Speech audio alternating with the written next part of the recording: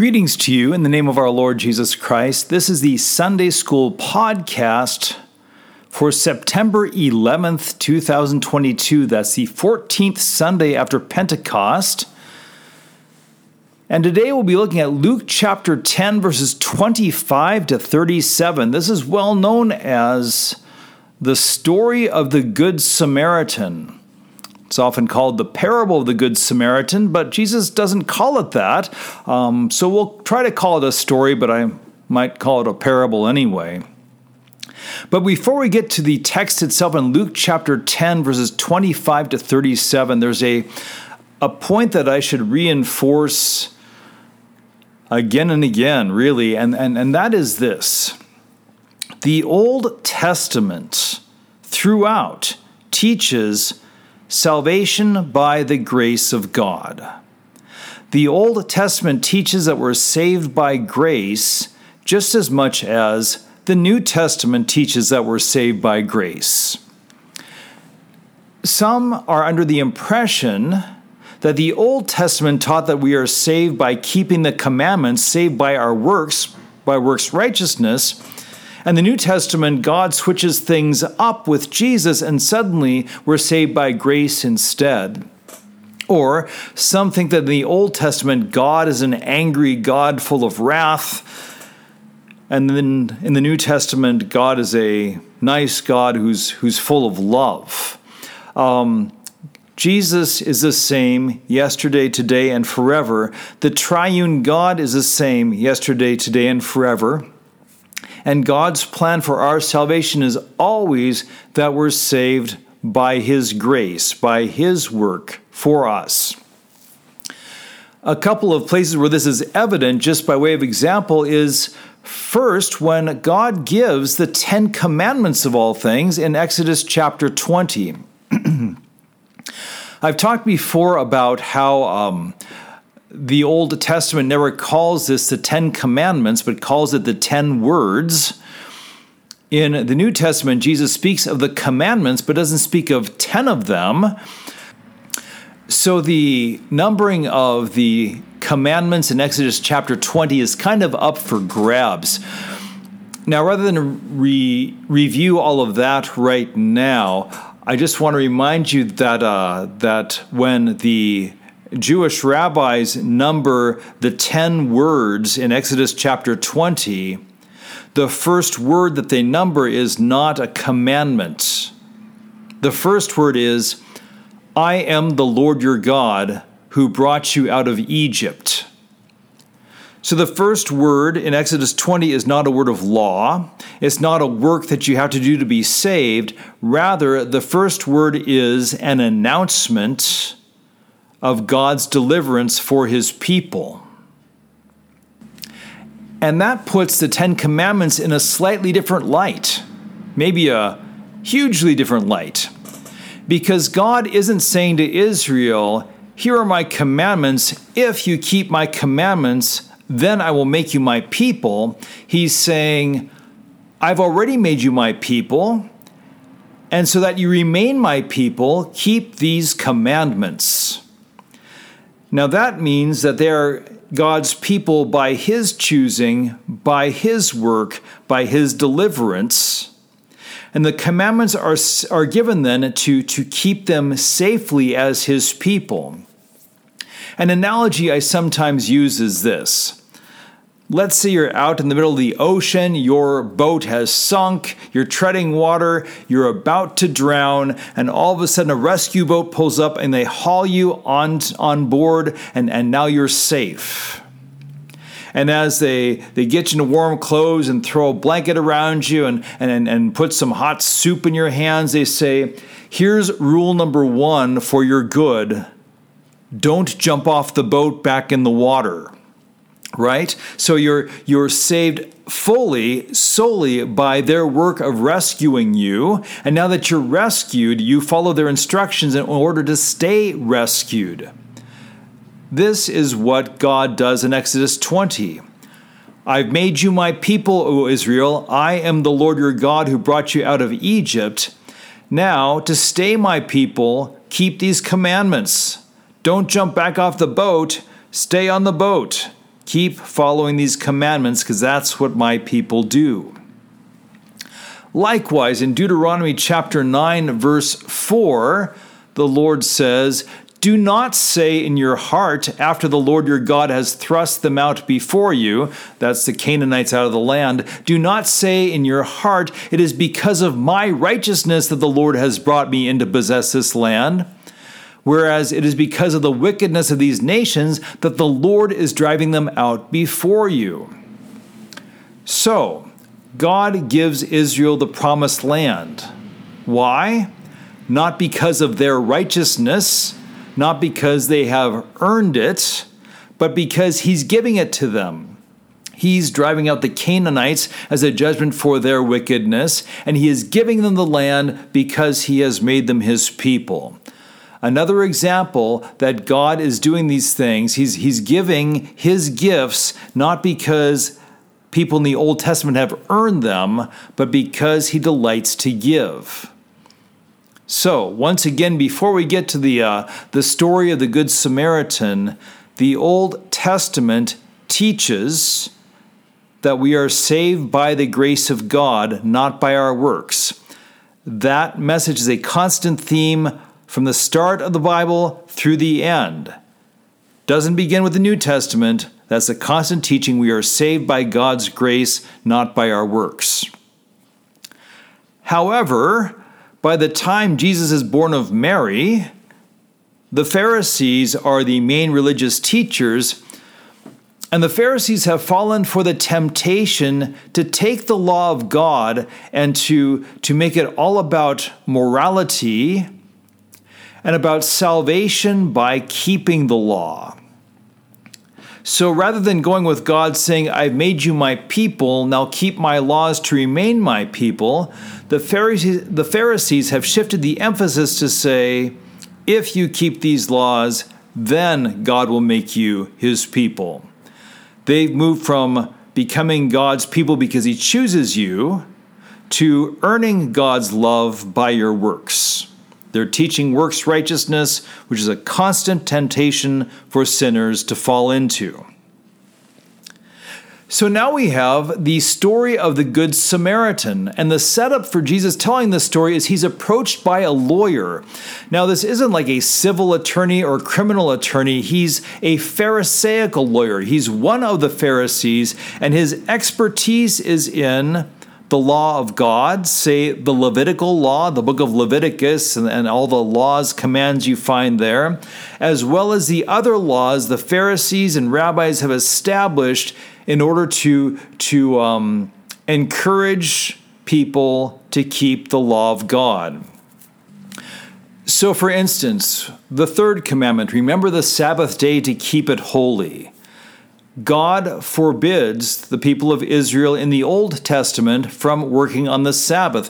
In fact, in the book of Numbers, a man is stoned to death for picking up sticks on the Sabbath. So the question arises, when does work begin? When am I doing too much so that I'm breaking the third commandment? And God doesn't give every detail on that, so the Pharisees dive in and they do so. So, for instance, how far can you walk before you've begun a journey, which is work? The Pharisees, the rabbis, they figure out a number of steps that they think you can take on the Sabbath before you break the third commandment. Another rule they have in place is you shouldn't handle money on the Sabbath day. Why? It's not because God said, "Thou shalt not handle money on the Sabbath day," but because you use money to buy things and to sell things, which is work. If you can't handle money on the Sabbath, then you can't buy or sell, and therefore that keeps you from breaking the third commandment. So, this is the job of the lawyers, like the lawyer in our text. He's an expert in the law. He's an expert in applying the law of both God and the laws the Pharisees have made up to particular situations that come along. And now he approaches Jesus. So we begin in Luke chapter 10, starting at verse 25. And behold, a lawyer stood up to put Jesus to the test, saying, "Teacher, what shall I do to inherit eternal life?" He, Jesus, said to him, "What is written in the law? How do you read it?" Now, there's a tip-off in Luke right away that the lawyer is up to trick Jesus or to trap Jesus if he can, and that is the lawyer stood up to put him to the test. That word there translated, "put him to the test," only one other has put Jesus to the test that way in the Gospel of Luke, and that was Satan in the wilderness. So Luke is already using words here to indicate, to hint to you and to me that this man is up to no good. His intentions are not great as he asks Jesus. And he asks a works righteousness question. What shall I do to inherit eternal life? Now Jesus responds, what is written in the law? How do you read it? Now maybe the key question there is, how do you read it? How do you interpret the law?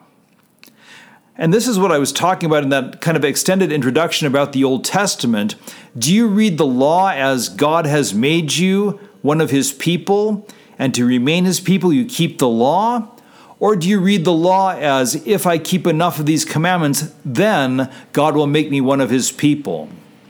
Do you see God as a gracious God who saves you, then gives his law to keep you safe? Or do you see God as more of a demanding God who gives his law and says, if you keep this well enough, then you can be one of my people? So Jesus asked the man, how do you interpret the Torah? How do you interpret the teachings of the Old Testament? And we read in verse 27, the lawyer's answer, he answered, you shall love the Lord your God with all your heart and with all your soul and with all your strength and with all your mind, and your neighbor as yourself. So the lawyer answers what the law says, although he doesn't really answer how he interprets the Old Testament, how he interprets the Torah. Now, Jesus himself elsewhere has said that this is a summary of the law, love God and love your neighbor. So does the lawyer really believe this to be true, or has he heard Jesus say this and now he's parroting it back to Jesus to kind of tell the teacher what he wants to hear? We're not sure. At any rate, Jesus asked him two questions. What is written in the law? How do you read it? And the lawyer gives him answer to the first question, but hasn't said yet how he reads it, how he interprets the law, how he views the law. In response, Jesus says to him in verse 28, you have answered correctly. Do this, and you will live. Now, as the lawyer hasn't really committed himself to how he interprets the Old Testament, Jesus answers a little bit ambiguous and trying to tease him out a little bit more. So if the lawyer is a legalist who believes that you become one of God's people by keeping God's commandments, then when Jesus says, do this and you will live, Jesus is saying, all right, if you believe you earn heaven by keeping the commandments, then do these well enough, perfectly, and then you will live, which is an impossible task. If, on the other hand, the lawyer believes that God is gracious, he has already made him one of his people, and now he does these commandments to stay on the boat, so to speak, then Jesus is saying, well, because God has already given you life, then keep fulfilling his commandments, don't jump off the boat, and you will live. You'll stay alive. So what does the lawyer believe? Is he the legalist, the works righteousness guy, or does he believe that God is gracious?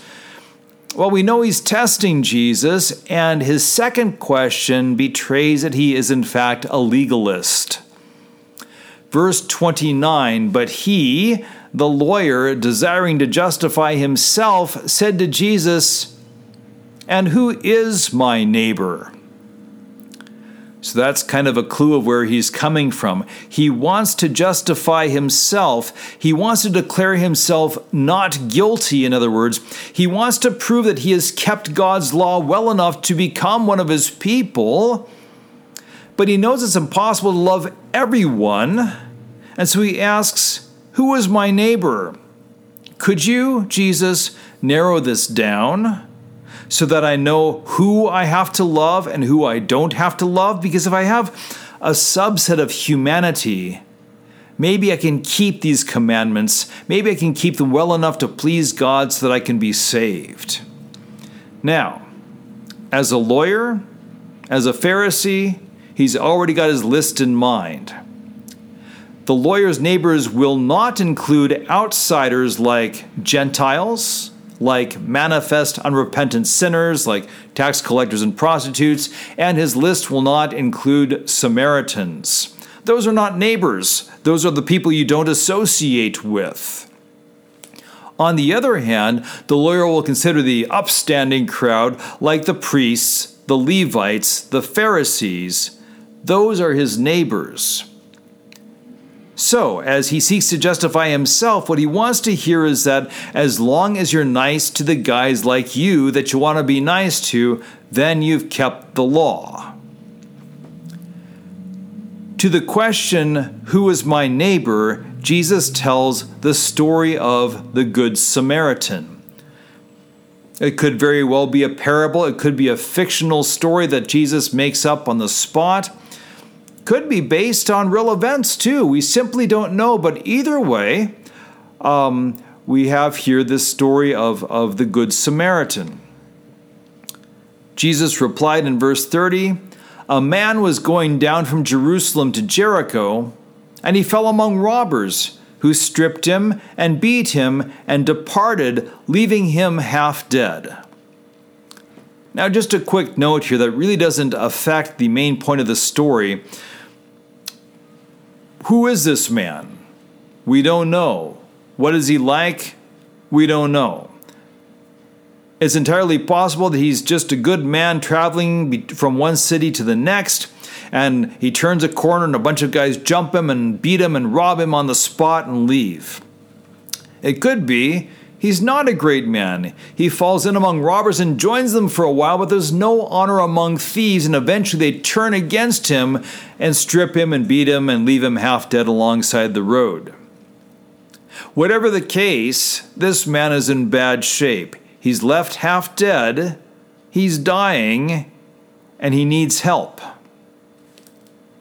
Back to the text, verse 31, Jesus says, now by chance a priest was going down that road, and when he saw him, he passed by on the other side. So likewise a Levite, when he came to the place and saw him, passed by on the other side.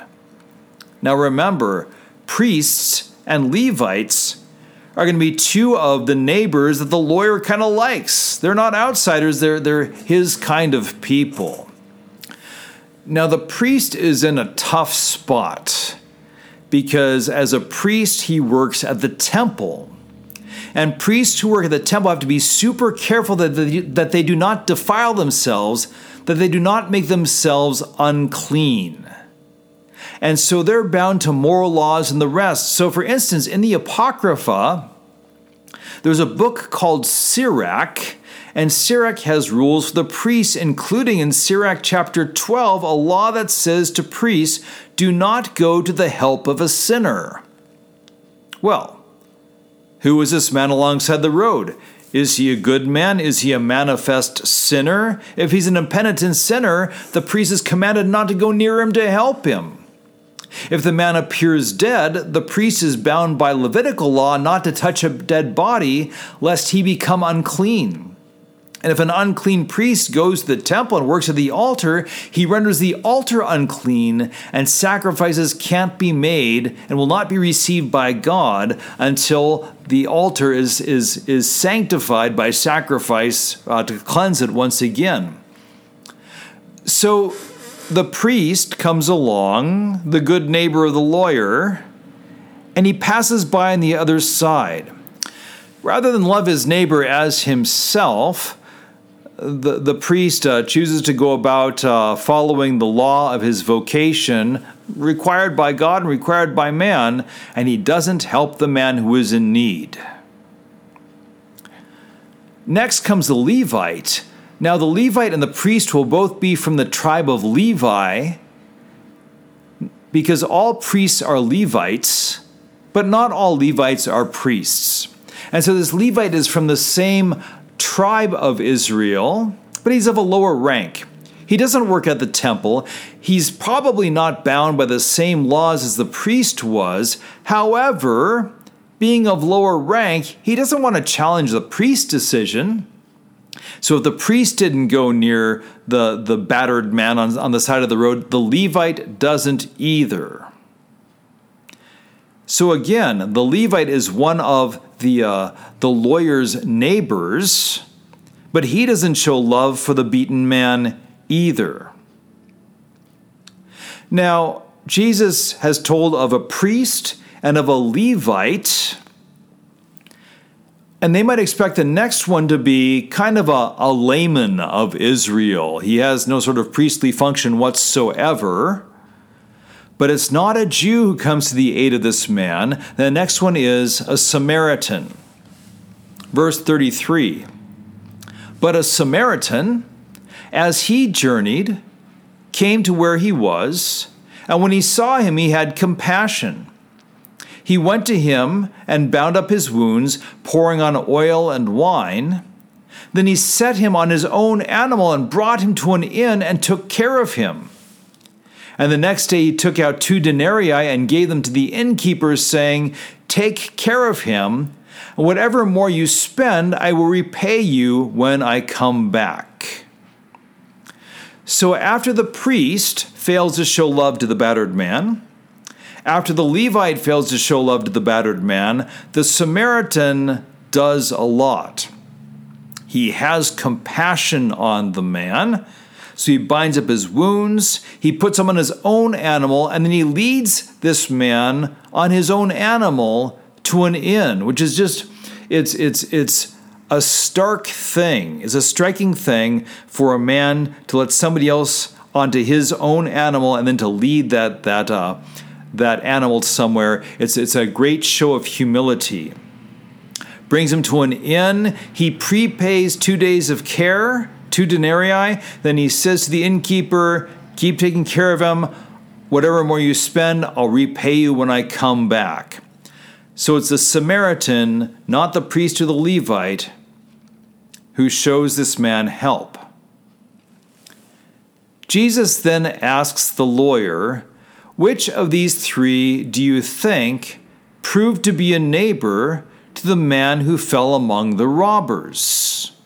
He said, "The one who showed him mercy." And Jesus said to him, "Go and do likewise." Now, this is significant. Jesus has changed the question. The lawyer asked, "Who is my neighbor?" as in, who should I help? And if Jesus answers that question, and the answer is you should help those in need, then the beaten man should be the Samaritan who needs the help. But Jesus doesn't answer the question, "Who is my neighbor?" Instead, he changes the question to, "Who proved to be the neighbor of the one who was beaten?" And the neighbor is the one who shows compassion to the one who is in need. Jesus does this for a reason. The lawyer is saying, "How many people and who are they do I need to help to keep God's law?"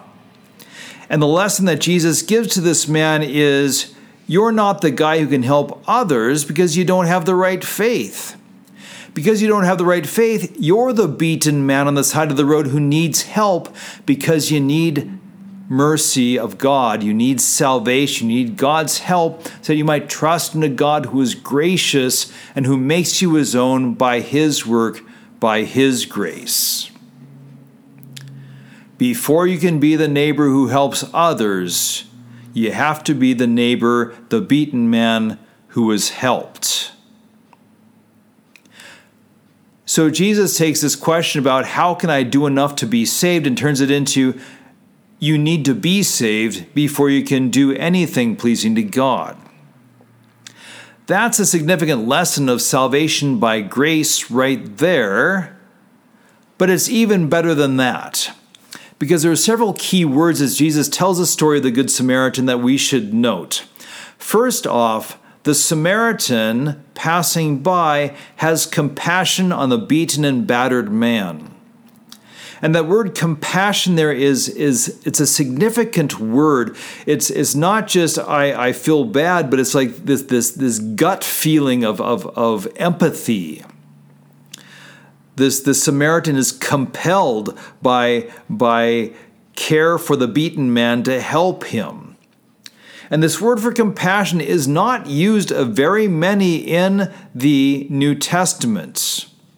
It's used of several people in parables. It's used here, the Good Samaritan. He has compassion on the battered man. It's used in the parable of the unmerciful servant in Matthew 18, where the master of the unmerciful servant has compassion upon him and forgives him his unpayable debt. It's used of the father of the prodigal son. When he saw his son returning, he had compassion and ran to him. And the rest of the time, this word for compassion is only used of Jesus. And so when the Samaritan has compassion, it's a hint that the Samaritan here symbolizes Jesus, because Jesus is the outsider.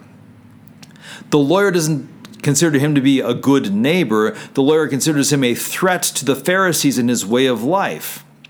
So the lawyer views Jesus like he would Samaritans, sinners, and Gentiles, an outsider not to be helped. But yet Jesus says here that as a Samaritan has come to help the battered man in the story, so Jesus, the outsider, has come to help battered sinners be saved. So Jesus comes to those battered by sin, half dead, can't help themselves. He's the one who binds up wounds, pouring on oil and wine. And with the Samaritan, took the battered man to an inn and said, I'm paying 2 days up front, and I'll pay the rest when I get back. Essentially, the Samaritan is saying, I've got to go away, but I'll be back on the third day. And of course, how does Jesus save sinners? He's crucified, he's gone for 2 days, then he's back on the third day to give out his gifts of forgiveness and life and salvation. He pays all that needs to be paid for us to be saved. So the Good Samaritan in the story is Jesus, the outcast, who has compassion and does all that needs to be done to save those who are battered and left for dead. We should note too that perhaps it's no coincidence that in the story that Jesus tells, it happens on the road between Jericho and Jerusalem, and that of course is the last journey that Jesus takes before his crucifixion. And that as the battered man has fallen among robbers, so Jesus is crucified between robbers, because he takes the place of sinners, dies in the place of the battered, suffers God's judgment for their sins, so that they might have eternal life. Jesus is the Good Samaritan. You are the battered neighbor. He heals you, he saves you, and now you can be his instruments of mercy and help to others. What a great story of both God's mercy and his gifts for us to be merciful to others as well. And with that, we conclude our look at the story of the Good Samaritan in Luke chapter 10. God grant you his blessing as you meditate upon this text more. God grant you every good gift as you're teaching this to others. And until we speak again, the Lord order your days and your deeds in his peace. Amen.